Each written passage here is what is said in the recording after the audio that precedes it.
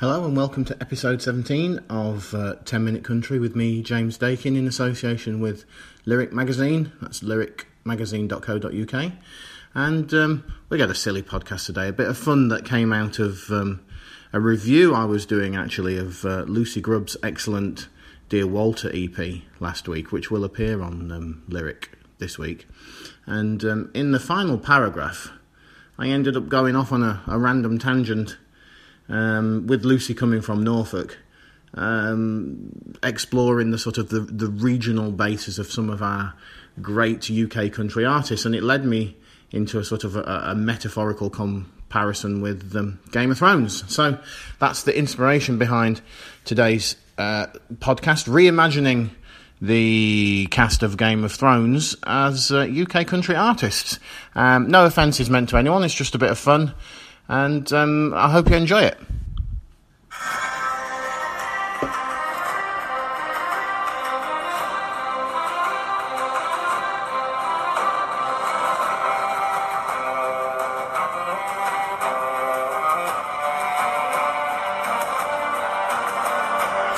So without further ado, let's get into Westeros, reimagined as the UK country music scene. The world of Westeros is split up into the great ruling houses, and the first house that we've got, possibly the Warden of the North, is Izzy Walsh, coming out of Manchester, patrolling the wastelands of the Pennines, and keeping us wildling free as much as she can. She'd be joined, I imagine, in those efforts by the two great Yorkshire queens, Jade Helliwell and Emma Jade, who have fierce Yorkshire girls who have become uneasy allies, mainly out of pragmatism. But bloodshed could erupt between them at any given moment. So between those three fierce Yorkshire ladies, we have got the North well and truly secured from the wildlings of Scotland, and that's got to be Raintown, hasn't it?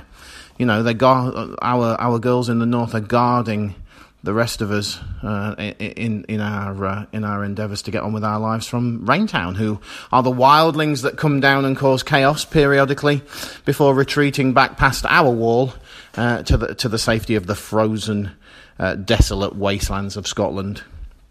We've got Gasoline and Matches, who are almost like House Tully, in the centre of the country. Stephen and Sally are sort of controlling the roads to the north. They control the roads to the south. They're not really of the north or the south.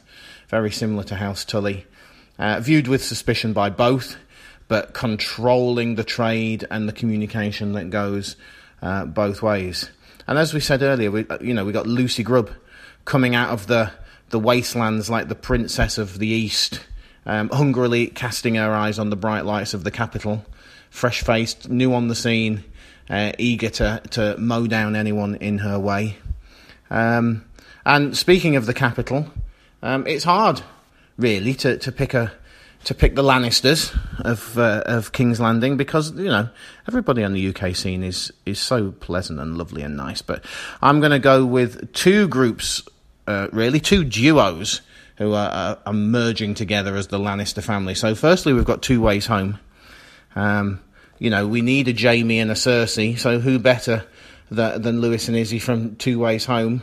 It's a bit of a stretch, considering Lewis's sort of Gloucestershire Jack Whitehall-esque background and Izzy's foreign origins, but they're going to be my Jaime and Cersei, hell-bent on crushing their opponents and reigning supreme. We need a Tyrion, and we need the wider Lannister family, and I look no further than Holloway Road. I thought very long and hard about this, but Robert, who actually looks more like Rob Stark or Jon Snow, has a definite Southern Essex oi mentality, which is more like a Lannister, though, I think, and that makes him Tyrion, I'm afraid.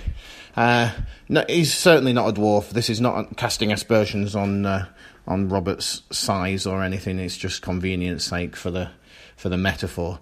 And that leaves Jack then as Bronn, who is Jerome Flynn's lovable sellsword, and he ends up, after years of drinking and whoring his way to infamy, looking after Tyrion Lannister and becoming a lord in his own right. I suspect Jack might quite like this. I can see some stereotypes and some similarities between him and Bronn.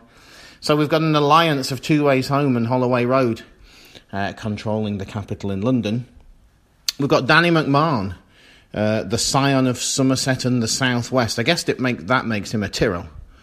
Probably Loras Tyrell, the Knight of Flowers, maybe. He's the fresh-faced, pretty boy guarding the sort of south, the gateway to the southwest. Perfect for Danny.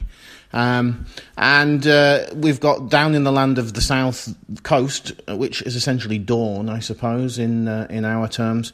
We'd have Darren Hodgson there of Southern Companion. And I guess if he's the ruler of House Martell, he should be very, very, very careful how he brings up his daughters, because it's the snakes that hold the power in Dorne. So, you know, the two great southern lords, Danny McMahon and Darren Hodgson. You know, there are some further characters. We need a Varys. We need a Spider. We need a master of the little birds and a king of the whisperers. Varys is a eunuch. I'm not suggesting Gary Quinn is a eunuch, but he is certainly well connected, and he orchestrates everything impeccably from his buckle and boots headquarters. He's over in Nashville right now, building networks and listening to whispers and birds. So, Gary Quinn, you are our Varys, the spider behind the scenes of everything, controlling everyone like a marionette. And Tim Protty-Jones from The Wandering Hearts gets cast as the Hound for me.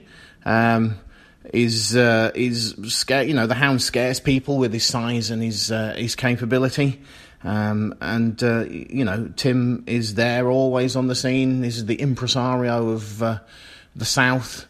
Dabbles in a bit of musicals, dabbles in band management, dabbles in production, you know, band leader for the Wandering Hearts. And just like the Hound, he's got a big beating heart under that gruff exterior. So we've got our cast assembled, and we are ready for the battle, but the one character we haven't got is a queen across the water. You know, we need a fair-haired beauty intent on reclaiming her throne, similar to Daenerys in Game of Thrones. So that leads us really to only one obvious choice, Frankie Davis. She lives in Jersey, way, way, way across the sea. She's blonde. She's got a new album called Wherever I Go, which, you know, could be quite portentous. And so Frankie Davis is our Daenerys, our queen beyond the sea, waiting with an army of Dothraki to come and take back what is rightfully hers. And who is that army of Dothraki? Well, you know, we need some foreigners. We need some long-haired savages to come across on their horses from the seas of grass that they live in. Who else better than Chris Logan and his band The Rising? To take the role of Dothraki. So we'll have the Dothraki sweeping in from Ireland, we'll have Daenerys coming up from Jersey, and there's going to be all hell let loose. The first battle really would be between Two Ways Home Holloway Road against Gasoline and Matches, and that's going to take place in the wastelands of Milton Keynes. Gasoline, Stephen and Sally are going to surge down. The guys from Two Ways Home and Holloway Road are going to surge up the country, going to meet at Milton Keynes in the great battle of the duos. There's Jack and Robert are going to stand firm here. There's only two winners of that battle. You know, I see Gasoline and Matches and I see Two Ways Home going down in glory with Jack and Robert, you know, standing on the sidelines probably, but still emerging victorious in the way that only they would.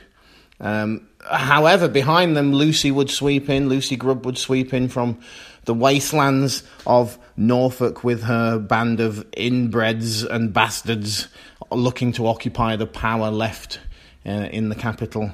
Danny McMahon and Darren Hodgson would clash in a great battle of the South, and I only see one winner, really. I can only see that going one way. You know, Darren's grim, bearded visage would triumph over Danny's fresh-faced Chase Bryant, nice boy image any day.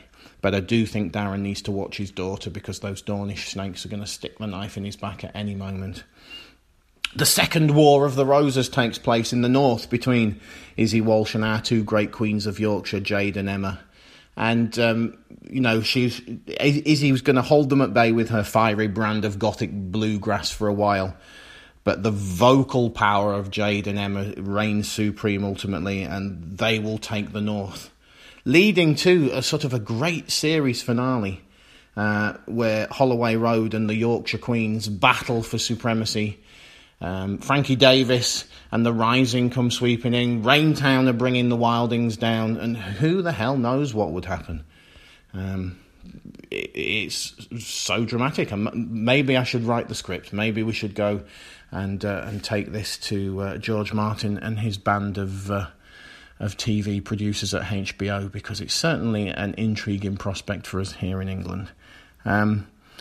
But ultimately, it was a bit of fun on 10 Minute Country this week, and well done to Lucy Grubb and her EP Dear Walter, which we will be reviewing on Lyric this week, for inspiring me to reimagine the great wastelands of Westeros as English country music. And good luck to all aforementioned artists in the upcoming British Country Music Awards.